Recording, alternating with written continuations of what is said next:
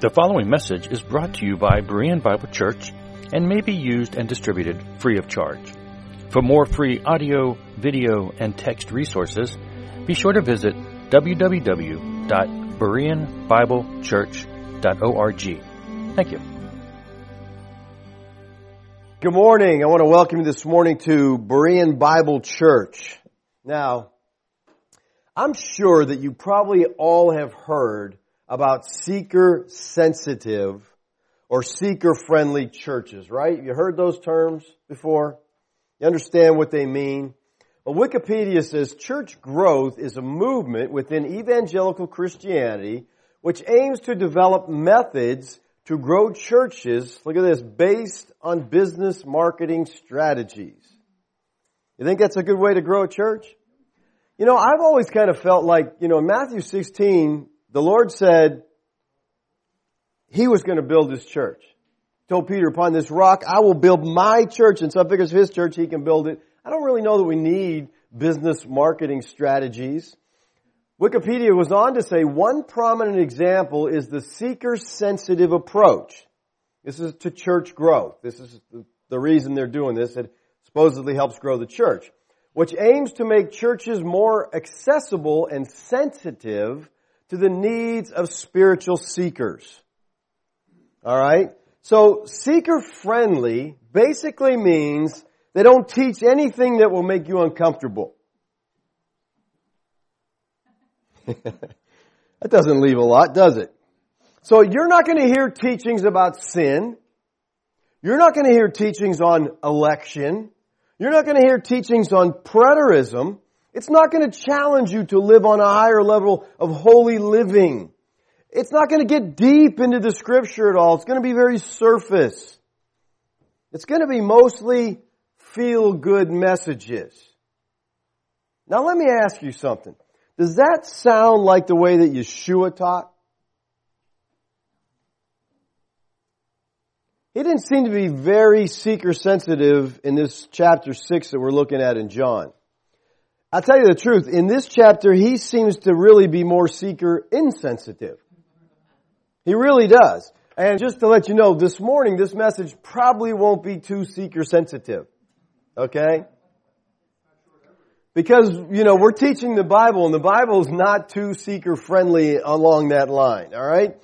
John chapter 6 is a unit. And it starts out with Yeshua's popularity at its height. There were huge crowds following Him.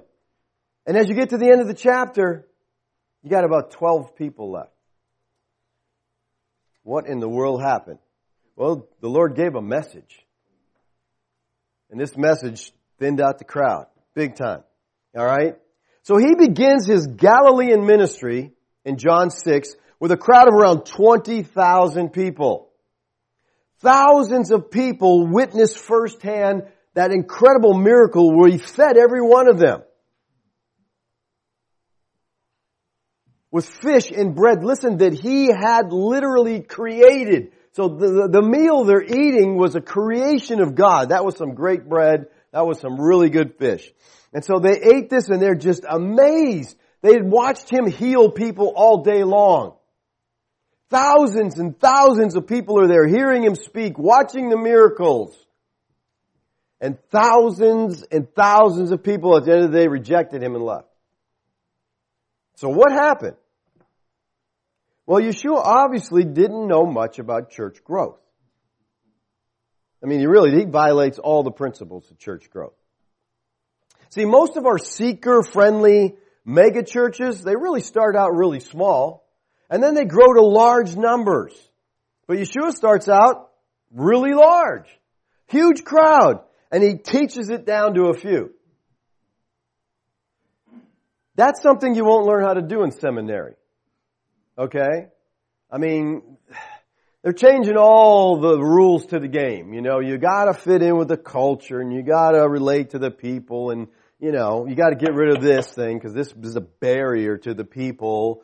And, and you gotta dress down, wear your jeans with your holes in them and stuff, so people can relate to you. And all this has nothing to do with the Scripture. See, bottom line is I think all you need to do is take the Bible and teach it. And let the chips fall where they will, okay? That's what we're called to do, is teach the Word of God. Look at John 6:24.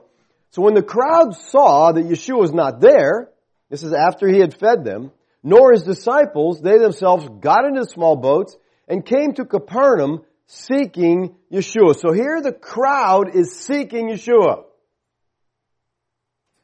Do you think he knew how to deal with people? I mean, do you think he understood people and, how to talk to them and how to deal with them? If he did, why does he end up driving this whole crowd away? What went wrong? Well, as you study this chapter, it's easy to see that Yeshua wasn't seeker-sensitive at all. As a matter of fact, he seems to do all he can do in this chapter to chase people away with his teaching. Really. He says some tough things. He could have said it differently. He could have watered it down. I mean, he had a good crowd there. That's the whole point, is to keep him, isn't it? No, not really. Well, let's look at this. This is the final text, the final section in John chapter 6. Like I said, 6 is a unit, so we're closing it out this morning.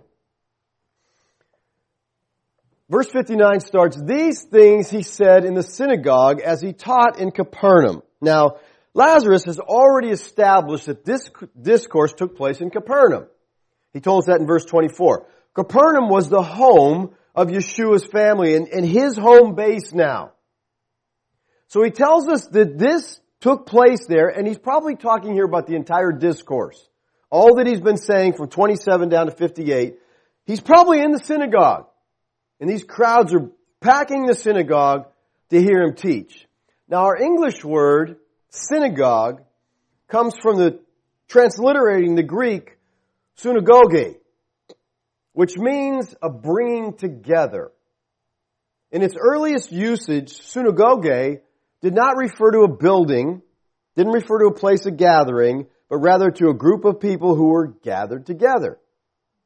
Now later, as buildings for gatherings developed, synagoge became used of the gathering place as well as the people gathered. So synagogue is very similar to our English word for church. We use church to refer to a building, which is really not a good usage of it because the building is not a church. The building is a place where the church meets. But you understand when we say that, okay? That we are the church. We meet in a building. All right? Here's a picture of a synagogue. Here's what we have to understand. The synagogue is not the temple. All right? Very distinct places. Synagogue is a completely different place. The origins of the synagogue building and the worship associated with it are kind of obscure, but it seems clear that the synagogue building and the meeting place started during the Babylonian exile. So the children of Israel are away from their land, they're away from their temple, and they developed this idea of the synagogue because they want to get together and worship God. Now by the time of Christ, it was the synagogue and not the temple that was the central institution for Jewish worship. And this makes sense because even the Jews living in Israel would only go to Jerusalem 3 times a year. And most of them only went once a year. But they went to the synagogue every week, every Sabbath. They'd go to the synagogue to worship. And the Sabbath synagogue service had a general order to it. They had this order that they used every week. It started by reciting the Shema. You all know what the Shema is, right? From Deuteronomy chapter 6. Hear, O Israel, the Lord is our God, the Lord is one. That was fundamental to Judaism. Yahweh is our God, Yahweh is one. That was accompanied by blessings that were spoken in connection with those passages. And then formal and written prayers were read. Then there was a reading from the law and the prophets. After the reading, there was a sermon. Sound familiar? That's kind of like what the church does today, doesn't it? Well, the ruler of the synagogue had a leadership structure, and the ruler of the synagogue could ask someone to give the sermon. I hope they gave him time to prepare something, but, or if a person wanted to teach, they could ask the ruler, I'd like to say, teach today. It seems at that point the ruler could recognize people to further contribute, they could comment, they could share, they could teach, and the service concluded with the benediction. Now see, the synagogue was a perfect place for the gospel to be spread. Where else would you find a crowd of people interested in the Hebrew Scriptures? And you have a place where a visitor can come and share and teach. And I think we should probably view Yeshua's teaching ministry here very similar to what we see later in Paul's practice in the synagogue. He goes into the synagogue, he's teaching all the time. Well, how does he get to do that? Because that was how their structure was set up. And so he's going in the synagogues presenting the gospel. Same thing Christ is doing. Both men announced God's revelation to the lost religious Jews and appealed to them to believe the gospel using the Hebrew Scriptures. Now, archaeologists have uncovered what they believe may be the foundations of this synagogue talked about in chapter 6 here in Capernaum. And visitors to the site of Capernaum now can view a reconstructed edifice that dates back to the 300 or 400 years later in this thing. So they think they found this synagogue that Yeshua was teaching at here at Capernaum in his hometown. All right, now he just kind of gives us verse 59 as letting us know this is all taught in the synagogue. Verses 60 to 71 present the last material of Yeshua's ministry in Galilee according to the fourth gospel. This is the end of his Galilean ministry. Verse 60 says, "Therefore, many of his disciples, when they heard this, said, 'This is a difficult statement. Who can listen to it?'" That gives me a hint it wasn't too seeker sensitive, right? All right. It says his disciples. The word disciples here, mathetes, means a learner or a follower. At the most elementary level, a disciple is someone who is at that point following Yeshua. Many followed Yeshua as his disciples, but listen, they were not believers in him. They had not trusted him. We talked about this a couple weeks ago. The term disciple is not synonymous with believer. We see that in verse 64 where Yeshua says that some of these disciples did not believe in him. They were following him because they were curious. Mostly they were following because he gave them a free lunch. And so they're following him, but they hadn't trusted him. We talked about that when we did that message on the narrow road several weeks back. So if you want more detail, you go back and listen to that. But here's what I want you to understand, and I think a lot of people don't get this. You can be a believer. You could have trusted in Christ and not be a disciple. I think most believers are not disciples. They're not really following Christ. Because to be a follower of Christ is to live out his teaching. All right? But, you can be a disciple and not be a believer. There's a lot of people that, they're following Christ or attempting to follow Christ and do what, certain things, but they haven't trusted him. But all believers are called to be disciples, to follow Christ. So don't mistake the crowds having sought out and followed Yeshua as being an expression of their faith in him. They didn't have any faith in him. Yeshua said that. They followed me because I gave them a free lunch. That's why they're following me. All right. So when they heard this, they said, "This is a difficult statement. Who can listen to it?" The word difficult is from the Greek word skleros. It has the idea of being both hard and harsh. This is a harsh statement. The things that he said, they're saying it's harsh. Hard to understand. It's not so much, what he's saying here is not so much it's hard to understand, but it's hard to accept. They knew what he was saying, they're not going to accept that. Now, skleros is found in medical language, meaning stiff, dried out, inflexible, hard. In the figurative sense, this word is used as a word for, again, harsh or unpleasant. It's objectable. It's offensive. Not hard to understand. They are saying what Yeshua is saying. It's not seeker sensitive. This is tough stuff. This is offensive stuff that he is saying to them. Now, what is meant here by difficult statement? What did Yeshua say that was difficult for them to accept? Huh? Listen, everything he said was offensive. I mean, really, go back and read this message.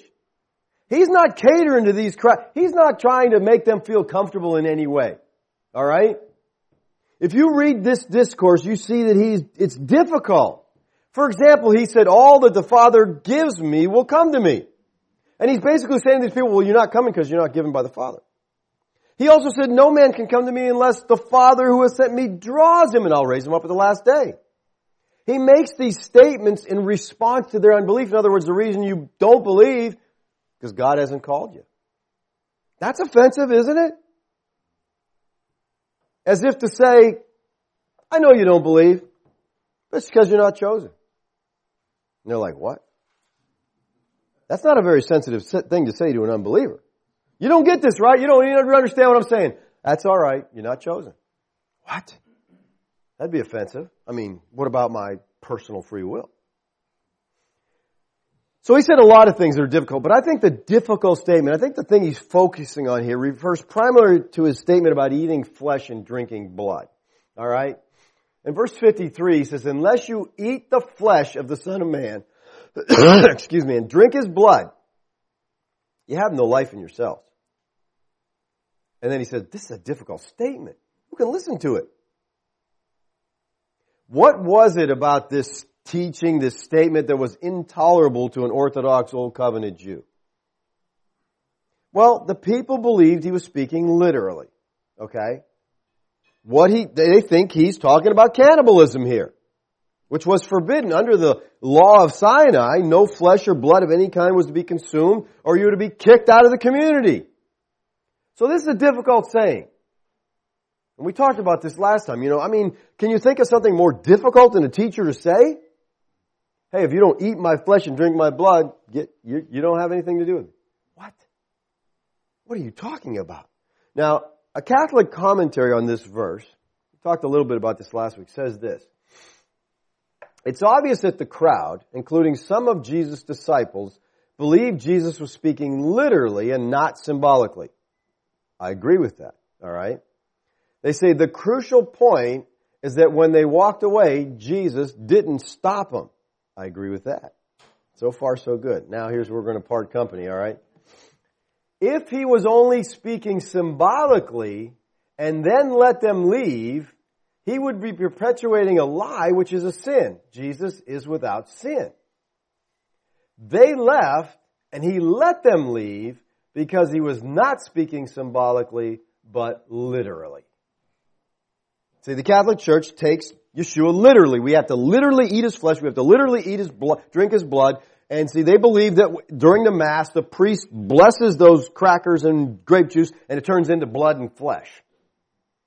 That's quite powerful for the priest to be able to do that, okay? But they say very clearly in their literature, still looks and tastes like bread, still looks and tastes like grape juice, but it's not. Just so you know. Because you might be thinking, well, this sure looks like grape juice to me. No, it does. But it's been transformed. Transubstantiation. See, they're saying if he was talking symbolically, he would have went after him. Wait, you guys are misunderstanding what I'm saying. That's how they view it. He was speaking symbolically, but he didn't care that they left because they didn't get what he was saying. And like I said, I think he uses this strict language to try to get them to see, you don't follow me at all. You're not getting anything I'm saying. Now, do you remember from last week what I said it means to eat his flesh and drink his blood? What's it mean? It means to believe in him, all right? Because what is promised to those who eat his flesh and drink his blood is the same thing as promised to those who believe. That is eternal life. Eating his flesh and drinking his blood is a metaphorical way of referring to believing in him. Augustine wrote, believe and you have eaten. That's what it's all about. To believe in Yeshua, to come to Yeshua, to eat this bread, to feed on him, to eat his flesh and drink his blood, all of these actions result in the same outcome, eternal life. So when he talks about eating and drinking his flesh and blood, he means that we must trust. And I think the reason he's using these is because he's focusing specifically on his sacrificial death. Blood. I have to die. You have to trust in my death. I'm dying on your behalf. And that's the only way you're going to have eternal life. Receive him as the one who gives his life for you. That's what he's saying. And I think Yeshua is hinting here. He's trying to get them to understand he's going to die a violent death. He connected the importance of belief in him with his atoning sacrifice. Now, the idea that their Messiah would die as a sacrifice was a huge problem to the Jews. Big problem. They were utterly unwilling to accept that. You know, even today, when you are told that you have eternal life through the blood of Christ, people get offended at that. I'm not trusting in somebody else's death. That's ridiculous. I'll take care of this myself. No, you can't take care of it yourself. You have to trust what he did for you, which was his sacrificial death. In verse 61, but Yeshua, conscious that his disciples grumbled, so he knows what they're doing. They're grumbling. Oh, this is a hard saying. We don't understand this. He said to them, does this cause you to stumble? He's conscious. All right, Yeshua knows what they're thinking. We see this all through. All right, he's got the Spirit without measure. He has the gift of understanding these things, and he's getting it. He knows what's going on with them. All right, and so he responds to them. Does this cause you to stumble? This stuff I'm saying to you, is it too hard? The word stumble here is scandalizo. It's a common word in the New Testament. It translates stumble, offend, fall away. Now, I hate to even use the word offend here, because that's a word in our culture that everybody's offended. Oh, I'm offended at that. People are offended at everything. That's not what this word means. This word offend means to fall away. In other words, I just can't even handle, I gotta leave. This thing is so repulsive to me. We get our English term scandalize from the Greek root here. The essential meaning, virtually every time this word is used in the New Testament, is that something happens that negatively affects someone's relationship with Christ. I'm offended by that. I'm stumbling, I'm tripping in my spiritual walks, tripping because I can't handle this stuff. He says, does this cause you to stumble? What is this? What is causing them to be offended? What's causing them to fall away? Well, I think bottom line here is what he said about the flesh and blood, but what we're saying is the flesh and blood refers to the atonement. So what's causing them to stumble is the doctrine of the atonement. That's the idea that the Messiah would die on a cross. So it was the idea of the cross that's causing them to stumble. Hey, you know, Paul taught something about that, didn't he? Look at 1 Corinthians 1:23. Paul says, we preach Christ crucified. To the Jews, that's a stumbling block. And the Jews did not want to hear about a Messiah that died. Okay? They didn't want to hear it. To the Gentiles, it's foolishness. So the Jews stumbled. The Jews were offended. The Jews fell away because of the cross. But it was only the Jews who had been given to Messiah, only the Jews who had been drawn by the Father, only the Jews who had been called who believed and didn't stumble. Look what Paul says in verse 24. Alright, so Christ crucified to the Jews a stumbling block, but to those who are the called, both Jews and Greeks, Christ is the power of God. The called is the same thing as in our text as the drawn, as those that are given to Christ. This is talking about divine election. So it's a stumbling block, but if you're called, you get it. Because God called you. Simple as that. Now look at 1 Corinthians 1:30. Later on he says this. But by his doing you are in Christ Yeshua. That's an important text. Get this. Notice carefully what this verse is saying. It's by his doing. Who's doing? God, the Father, Yahweh. By his doing you're in Christ. What? Yeah, it's his doing. Therefore, any boast we have is not in ourselves, but it's in the Lord. Literally, this text says, from him you are in Christ. He creates the union by his grace. We embrace it by faith. It's about Christ. He's the one who does it. He brings us into this union. Now, Paul also wrote in Galatians 5:11, but I, brethren, if I still preach circumcision, why am I still persecuted? Then the stumbling block of the cross has been abolished. So here again, we see the cross is a stumbling block to the Jews because they can't accept the idea of a suffering Messiah, much less a crucified one. That's repulsive to them. Here's what we have to understand, people. The cross in that day was an obscenity. You wouldn't speak the words in those days. Even the Romans wouldn't speak it. Now today, I know it's like a symbol of jewelry, or people wear crosses around their necks, put them up all over the place. In that day, it was an obscenity, not to be uttered in polite speech, because it's a form of execution, and it was a brutal form of execution. When I understand the implications of the cross, what I'm saying is, I am a mortal failure. I am morally bankrupt. I'm unrighteous. I'm damned. And I realize there's nothing I can do to change it. Therefore, I have to reach out to Yeshua and His death for me on the cross in order to experience salvation. Because there's nothing in me. I need this for me. The meaning of the cross is this: there's nothing you can do to make a good showing. You cannot perform well. This is offensive to people.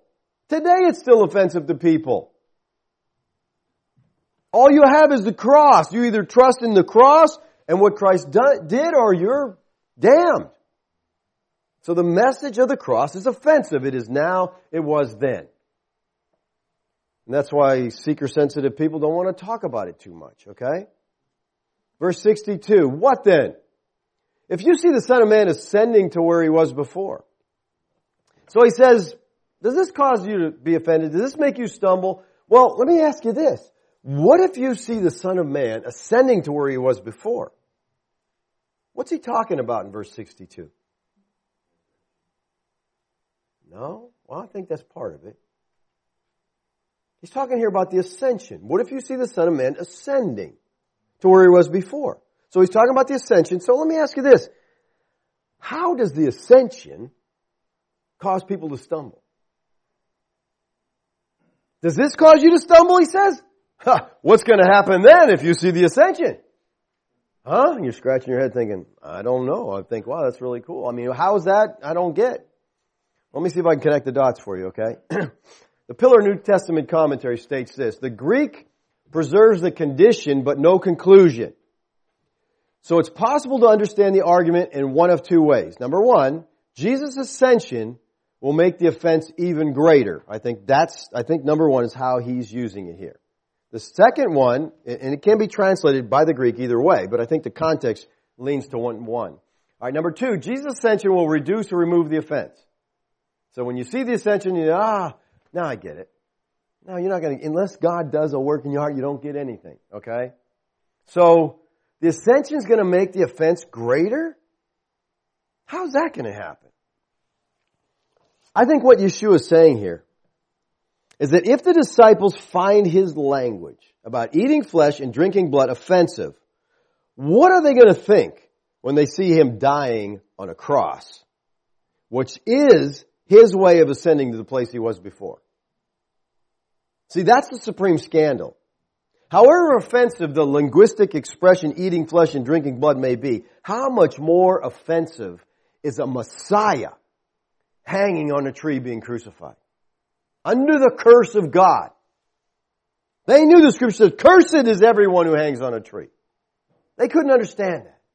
See, the very idea is outrageous. It's blasphemy. It's obscenity. Their view of Messiah was that He would conquer Israel's enemy and usher in an age of peace and prosperity, like the kingdom of David and Solomon. Not that He would die, especially not that He would die as a criminal on a cross. They can't accept that. So the reason the ascension would cause an even worse offense is because the path of the ascension must go through the crucifixion. It's got to. Yeshua's crucifixion was, in a sense, the first step to His ascending back to the Father. Notice what Paul wrote to the Philippians. Philippians 2:8. Being found in appearance as a man, talking about Yeshua here, He humbled Himself by becoming obedient to the point of death, even death on a cross. So Yeshua humbled Himself in obedience to the Father and died on a cross. Now watch the next verse. For this reason.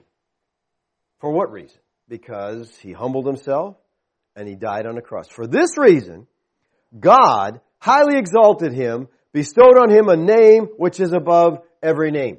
Because of Christ's humility at the cross, the Lord exalted him. And that's what we see in verses 9 through 11, the exaltation of Christ.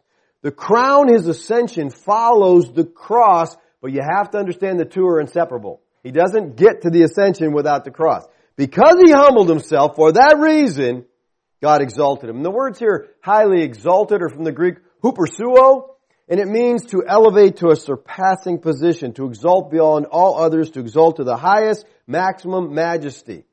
Now this particular exaltation is so grand that this word is not used anywhere else in the Bible except here. No one ever humbled himself like Christ did. So no one will receive his greatest reward. And this is a principle taught throughout Scripture. He who humbles himself will be exalted. Right? Christ is our example. He humbled himself to death on a cross. God exalted him. The Bible tells us to Peter, God resists the proud. He gives grace to the humble. What's important for us in our text here is that Christ's ascension came because of the cross. And that's how this, whole thing, because if you just think, okay, he got ascended and that's going to really offend you. I've never really been offended at the ascension, but I understand if he's connected with the cross, if you understand that connection. Hall Harris writes this.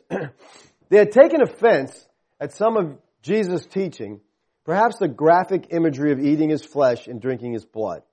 And Jesus now warned them that if they thought this was a problem, there was an even worse cause for stumbling in store. His upcoming crucifixion. This ascent is to be accomplished through the cross. For John, Jesus' departure from this world and his return to the Father form one continual movement from the cross to resurrection to ascension. They're all connected. All right? So Yeshua is saying to the Jews who are following him, but offended by what he says, what's going to happen when you see the Son of Man go to the cross and there be crucified as a common criminal with the Romans and the Jews standing around mocking him? What's going to happen then? If you're repelled by the words I'm saying, how are you going to respond to those events that are soon going to transpire? You're really going to be offended at a Messiah who's put to death on a cross. And then he says in verse 63, it's the Spirit who gives life. The flesh profits nothing. The words I have spoken to you, they're spirit and they're life. See, the disciples are grumbling again. All right? And instead of saying, no one can come to me unless the Father who has sent me draws him, Yeshua says, it's the Spirit who gives life. The flesh doesn't help at all. In other words, God rules over who has life. We in our flesh can't create life. Now this is the same thing he told Nicodemus in chapter 3. You have to be born again. You can't see the kingdom of God unless you have a new birth. It's all about the divine initiative. He's looking at unbelief and he's realizing they're not going to come because only the Spirit gives life. The Spirit has to quicken those who are dead in their trespasses. Those who cannot grasp His words are devoid of the Spirit, and that's why they don't get it. Now listen, the Jews knew life came from the Spirit. We go back to Ezekiel 37. He says, I'll put my Spirit within you, and you will come to life. I'll place you in your own land. Then you will know that I, Yahweh, have spoken and done it, declares Yahweh. All right, Yeshua's words are spirit and the natural man. 1 Corinthians 2:14, the natural man does not receive the things of the Spirit. So the natural man can't grab Christ's words because he's natural. He doesn't have the Spirit. And so they're offended at them. Now, this verse, because of the larger context of John 6, may be making a contrast between the Old Covenant and New Covenant. Between Moses and Yeshua. Let me show you what Paul writes in 2 Corinthians 3:6. Who has made us adequate servants of the New Covenant. He's making a comparison in this chapter between the Old and the New. Not of the letter, but of the Spirit. For the letter kills, but look, the Spirit, what happened? The Spirit gives life. Both, Yeshua said, my words are spirit and life, and he tells us the New Covenant gives life. So it is the Spirit. It's not the flesh. The flesh just doesn't get it, can't get it. Yeshua goes on to say, there are some of you who do not believe. Now he's talking to these disciples that are following him. For Yeshua knew from the beginning who they were who did not believe and who it was that would betray him. Now, it says he knew from the beginning. What beginning is that? Well, I think just based on what John has been trying to teach us here, it's the fact he's going back to 1:1. In the beginning was the Word, and the Word was with God. He knew from all eternity who was going to believe and who wasn't, because he called those he wanted to believe in him. He says, there are some of you who do not believe. Again, the facts are the natural man is unresponsive to the Word of God. They're unable to come. They rebel against the Scriptures. Look what Paul said in Romans 8. He says, because the mind set on the flesh is hostile towards God. You ever seen anybody hostile towards God? It does not subject itself to the law of God. It is not even able to do so. They can't do that. They can't subject to the law of God because they're flesh. And those who are in the flesh cannot please God. All right, now let me ask you a question. Does faith please God? The Bible says it does, right? Faith pleases God. Well, if they who are in the flesh can't please God, can those who are in the flesh exercise faith? Not unless God quickens their spirit. Because if in my flesh I could exercise faith, then guess what? I'd be pleasing God and I'd be in my flesh pleasing God. But no, God has to do something first to transform the flesh to spirit. Then you can believe in Him. That's the plain teaching. And what we need to see, what we need to understand, this is a work of God. This is what salvation is. Salvation is about what God does, not about what we do.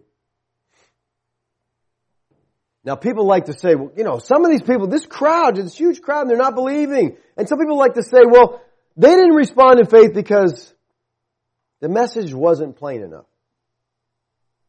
Okay? It wasn't clear enough. You didn't speak it with sufficient love. You weren't really being very sensitive to the seeker.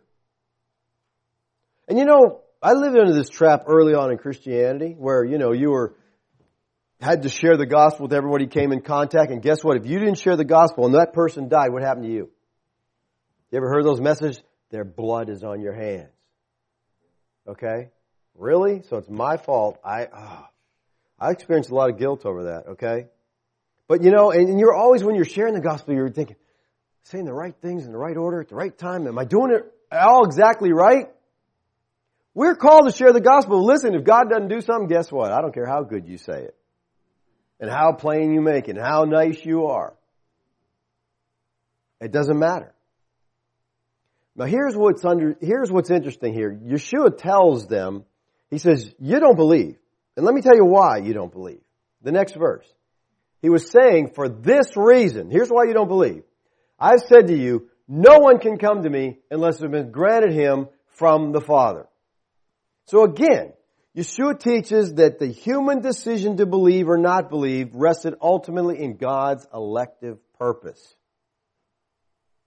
He didn't view the unbelief of the disciples as an indication that he failed or he did something wrong or he didn't put it just right. Look at these words, people. These are not seeker-sensitive words. These are harsh words. This is the truth.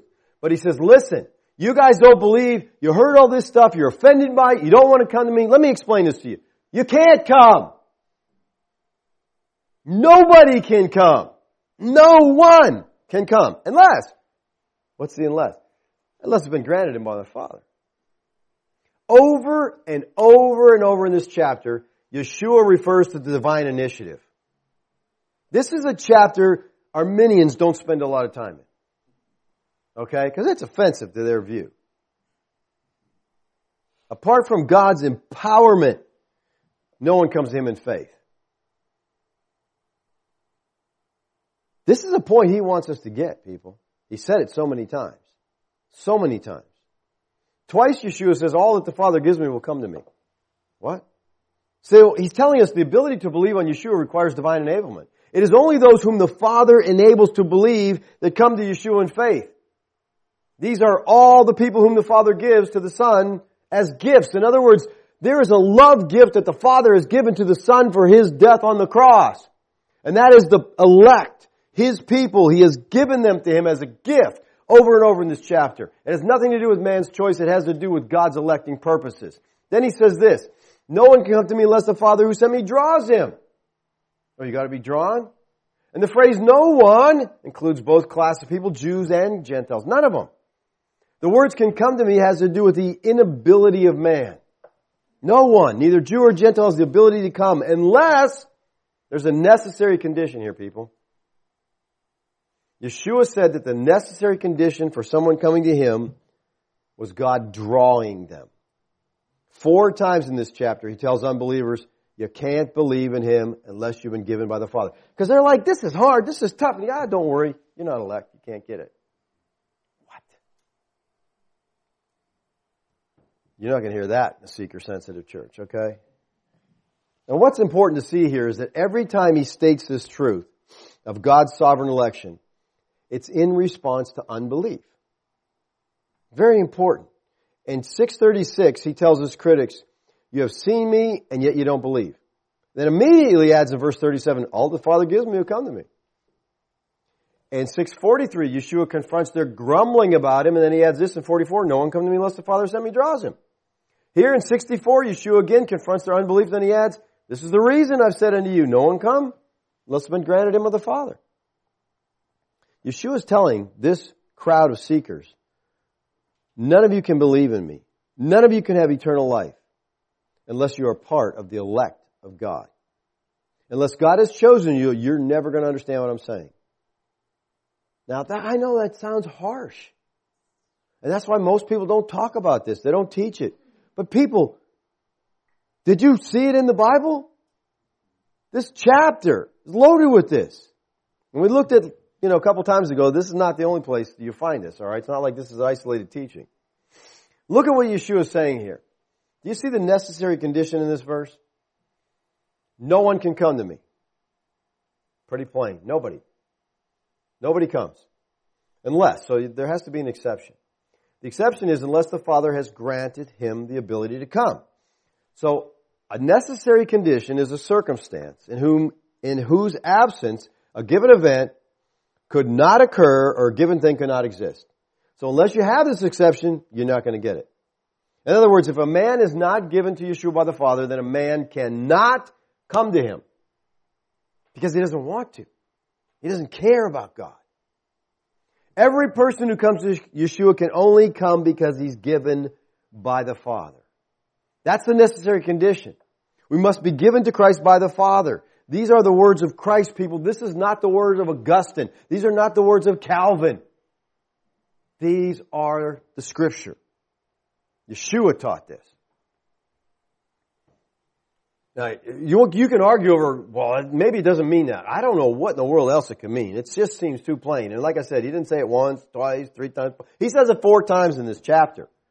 And He's dealing with context, context, context. Context is everything. These verses are pulled out of a chapter where He's talking about, you bunch of people don't believe me.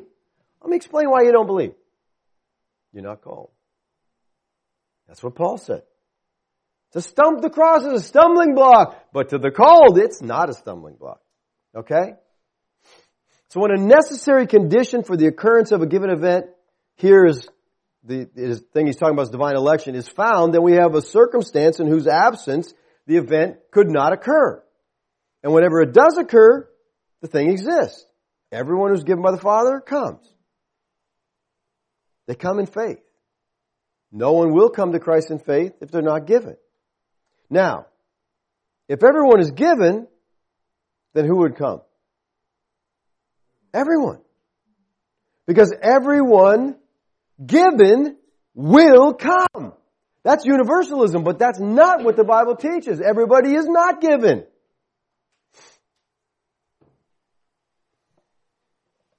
And if no one is given, then who comes? Nobody. Nobody would be saved if no one was given. Because you can't come unless the Father gives you. But we know this is not true because Christ died to save some. And guess what? People feel like, okay, Christ went to the cross and He died and He says, And God's up there saying, oh, I sure hope someone believes in this.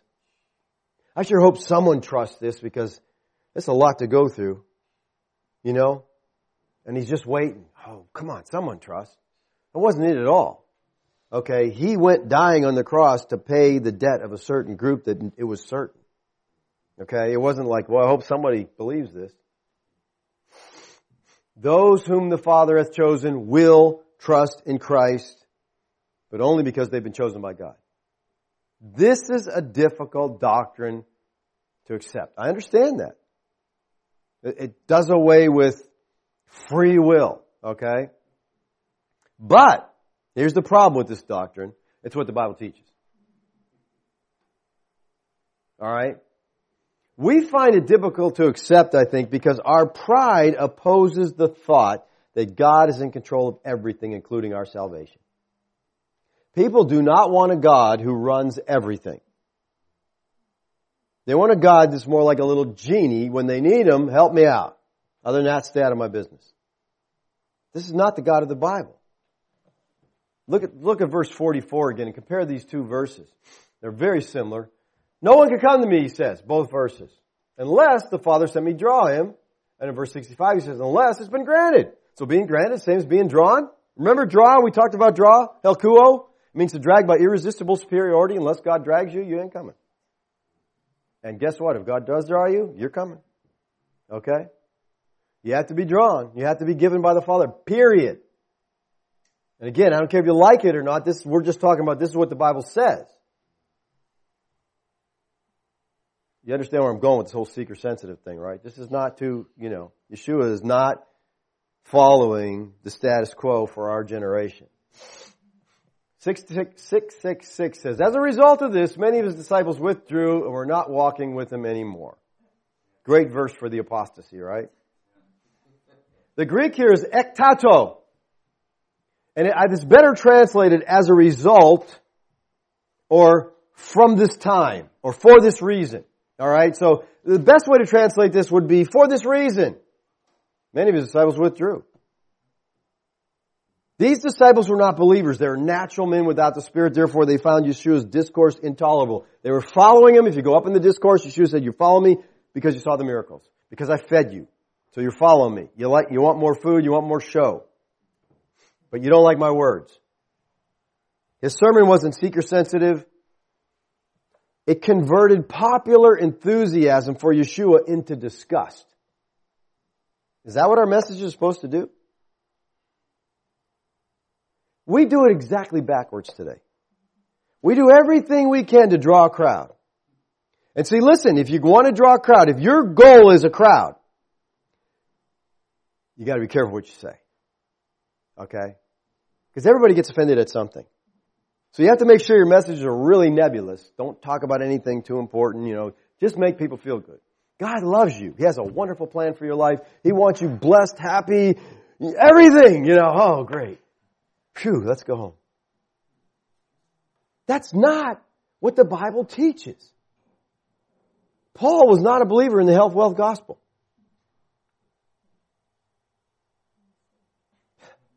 That guy went through all kinds of stuff. He wasn't a believer in the health, wealth gospel. All right?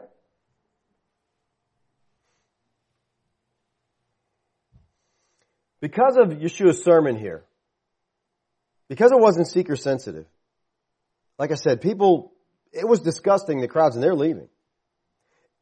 Yeshua's words are kind of like a winnowing fan. It blew the chaff away, and there's this small remnant left when He's done.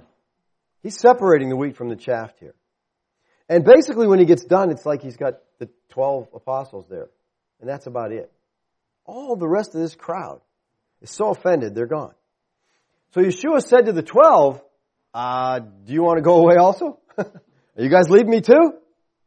It seems like that's all that was left. There may be some more, but that's the impression you get. There's just the 12 left. Now, Yeshua's question here assumed a negative answer. We can tell it from the Greek construction. All right.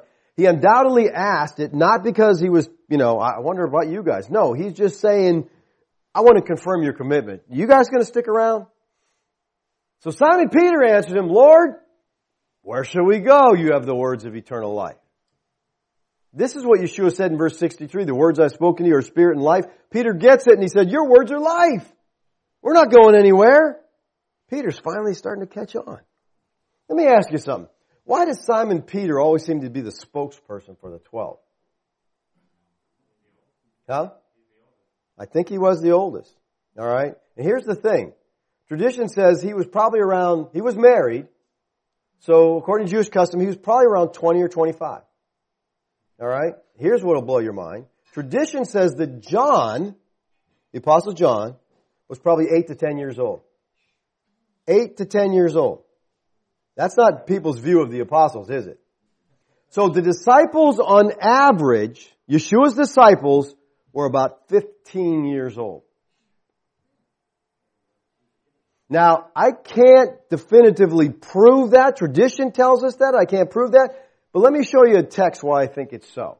All right, let's go to the scripture, see if I can give you some hint as to why I'm leaning this way anyway. This is Matthew chapter 17. When they came to Capernaum, or in the same town we're in our text, those who collected the 2 drachma tax came to Peter and said, does your teacher not pay the 2 drachma tax? So he comes to Peter. Obviously, they think Peter's some kind of leader in this group, so he's asking him about Messiah. He said, yes. And when he came into the house, Yeshua spoke to him first, saying, what do you think, Simon? From whom do the kings of the earth collect customs or poll tax? From their sons or from strangers? When Peter said, from strangers, Yeshua said to him, then the sons are exempt. However, so that you do not offend them, go to the sea, throw in a hook, and take the first fish that comes up. And when you open its mouth, you'll find a shekel. Take that and give it to them for you and for me. What about the temple tax for the rest of them? How many times in Scripture do you see Yeshua and Peter off on their own? When it's a small group, who is it? Peter, James, and John. Okay? Well, then at the least you got James and John somewhere. Right? How come only Yeshua and Peter are paying the temple tax? Why is the tax only for them? The Bible tells us.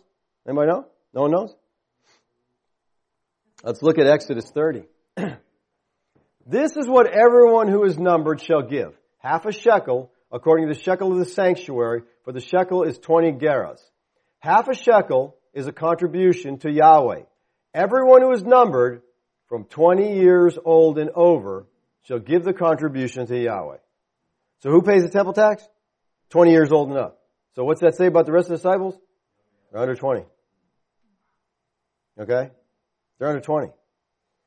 These guys are teenagers and they turn the world upside down. Teenagers! Peter goes on to say, we have believed and have come to know that you are the Holy One of God. These are both perfect, active, indicative. Salvation here is in the perfect tense, which means it's a past event, culminated act, settled state of being. We believed and we continue to believe. We know, we come to know, and we still know that you are the Holy One of God. Now, there's a manuscript problem here. Okay? The King James says, the Christ, the Son of the living God. Alright, it's a little longer. The shorter text that the New American Standard has is supported by the better ancient Greek manuscripts. Write this down. P75, B, C, D, L, and W. Those manuscripts. Alright, they're the better manuscript. They support this. So the chances are that later scribes inserted the additional words from Martha's confession from John 11 or from Peter's confession from Matthew 16. Alright, so I said, Peter said this before, but he added some other words. So let's put those in here. Alright. So, I mean, it's not like it make a huge difference. Just want you aware of it. Alright. I think this is the better reading that is used here. You're the Holy One of God. Now this is an unusual designation for Yeshua. This term is used one other time in the New Testament. Somebody else calls Yeshua this. Anyone know who it is? A demon.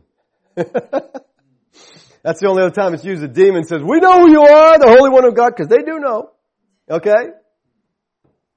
In the Tanakh, the title Holy One belongs particularly to Yahweh. Isaiah uses this term for Yahweh more than any other Old Covenant writer. It's his favorite name for Yahweh, the Holy One of Israel. Now the Jews knew this phrase. So when Peter says, you're the Holy One of Israel, basically Peter's affirming, you are Yahweh. See, he's getting it. After he saw Yeshua walk on the water, teleport their boat, they're finally starting to get it. They understand who he is. You are God. Good job, Peter. You're finally catching on. Why is he catching on? Because he's been given life by the Spirit. Okay? Yeshua answered them, did I not myself choose you? The 12, and yet one of you is a devil. You know, it might appear that the 12 chose Yeshua, and normally that's how it was. Normally if you wanted to be a Talmudim of a rabbi, you would find a rabbi and you would go to the rabbi and you would say, Rabbi, can I be like you? And you're asking him, do you think I have the ability, do you think I have it in me that I could be like you? But here Yeshua, the rabbi, is choosing his own Talmudim. He chose them, these particular men. And here's the interesting thing. Even among the 12 that he chose, one of them is a devil. One of them's a devil. He chose him to be with him, but listen, he wasn't chosen for salvation. So he's a disciple, but he's not a believer. The word devil here is diabolos, from dia, which means through or between, and balo, which means to cast out. So it means a false accuser, a slanderer, one who utters false charges or misrepresents or defames or damages another's reputation. Diabolos does not have an article with it here in the more reliable Greek manuscripts. Alright? It's not ha or the diabolos. Alright? And it usually does. So that probably means that one of the 12 is devil-like. That's what he's saying. Not that you're the devil, you're really, he's not saying, Judas, you're a devil, but you're devil-like. You're being influenced by the devil in what you're doing. And then in verse 71, now this, verse 71 is Lazarus, Yeshua's done, and Lazarus is explaining to us later, okay? He meant Judas. Just so you guys are wondering, who's the devil? It's Judas, the son of Simon Iscariot, one of the 12. He's going to betray him. So Lazarus just throwing this on there, and this is Judas. This is the first mention of Judas in the fourth gospel. First time we see it. And listen, every time he's identified, every time you see Judas' name, you see tacked onto it, the one who betrayed Christ. Every time. Don't just throw out his name without saying that. And Matthew records that his betrayal was a fulfillment of prophecy from Jeremiah. Alright? Now why bring up Judas here? Seems kind of weird in this text. We're going through this text and all of a sudden, why throw Judas in here? Here's my 2 cents on it, okay? Talking about unbelief in this text. Talking about these crowds. They can't get the words of Yeshua. No matter what he says, they don't get it. They're offended. They just want to leave. I think the story of Judas illustrates what Yeshua has been teaching throughout this discourse. This is an illustration. Unless Yahweh draws you, you don't come. This shows the depravity of the human heart and how desperately we need God's sovereign grace for the new birth. Yeshua chose Judas to be an apostle. He was with Yeshua for 3 years. He saw the miracles. He heard the teaching. He lived with them 24/7 for 3 years. And he did not believe and was lost. Why? Because he wasn't given by the Father. Again, after all this teaching, he throws in an illustration at the end. Here's, just so you get this. This guy was with us. Couldn't got any closer. They hung out together. They ate together. They did, it wasn't guys, meet me at the synagogue 9 to 5. We're having a little discipleship class. They were with him everywhere he went. Okay? The Jews tell you, if you're a disciple, you follow the rabbi into the bathroom. Because you just want to be like you want to watch everything he does and what he says about certain situations. When an Orthodox Jew goes into the bathroom, he gives thanks to God. Does that make sense? He thanks God for the orifices that he has that allows him to eliminate this stuff so he can go on living. I mean, they thank God for everything. It's the last time you thank God you could go to the bathroom. If you can't go for a while, you'll thank Him when you do. Okay?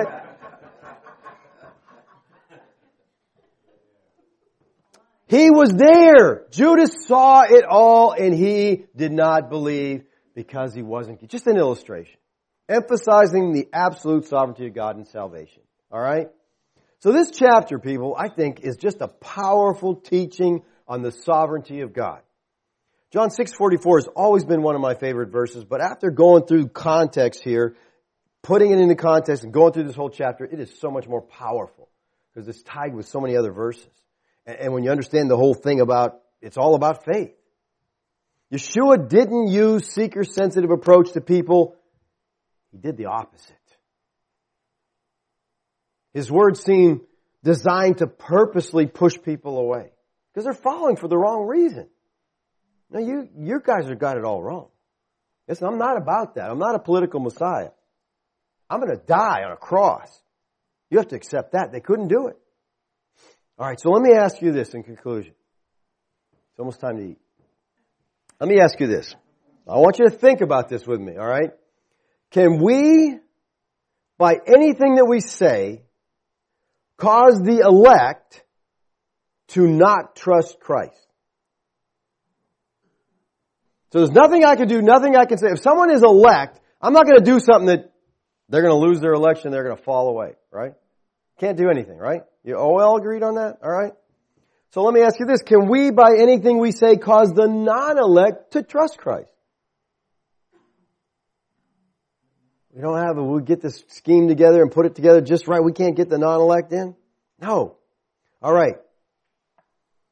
Then why do we shy away from difficult doctrines? Why don't we always just speak the truth in love? We always try to fix it so those around us don't get offended by the truth. Now listen, I'm not saying you should offend people. I'm saying the Word of God offends people. You don't need to add to it, all right? I think we should be nice, and we should be nice to people, but I don't think we should water down the truth. Well, okay, if you see it that way. No, just here's the truth. This is what the Bible says.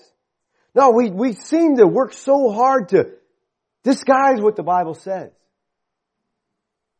The Bible talks about election, but people don't want to talk about that because that's hard, and people don't like that. It's the Bible. It's not our methods that bring people to Christ. It's the sovereignty of God. And if we could understand that, we would be free from all these little things that church thinks it has to do. The saddest thing today to me is, Yeshua tried to drive a crowd away. The church does everything to get a crowd. But when they get it, they do nothing with it. I mean, they don't teach the Bible. They just make them feel good and send them home. Because if you don't make them feel good, they don't come back.